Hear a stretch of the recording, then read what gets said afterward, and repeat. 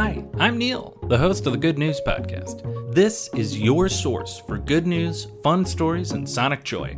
All of this goodness is coming to you from beautiful Chicago, Illinois. Today's good news comes to us from England, where the city of Brighton has introduced a new planning law that requires every new building to incorporate special bee block bricks for solitary bees to live in. The Good News Podcast certainly has a bee beat, and at this point we might be headed towards a brick beat as well.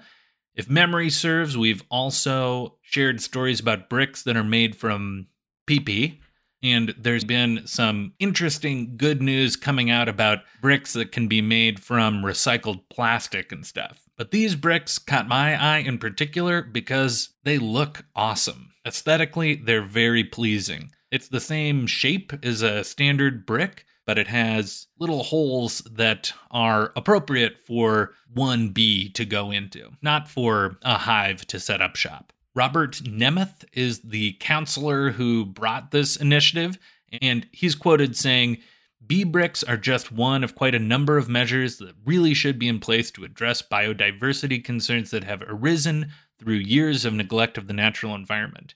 Increased planting, hedgehog holes, swift boxes, and bird feeders are all examples of other cheap and simple ideas that together could lead to easy, medium-term gains."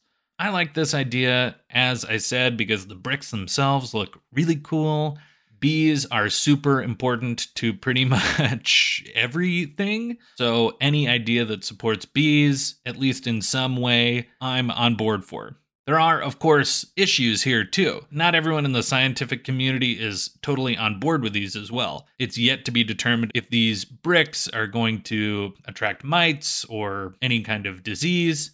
But generally, it seems like these bricks in a building paired with appropriate plantings for these solitary bees could have a real benefit. It seems like this is better than nothing, which a flat cement or brick or glass wall probably was.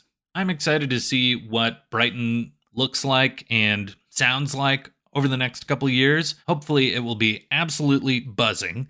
And if you live there and you see a building over 5 meters coming up, and see one of these bricks, take a picture. I'd love to see it out in the wild.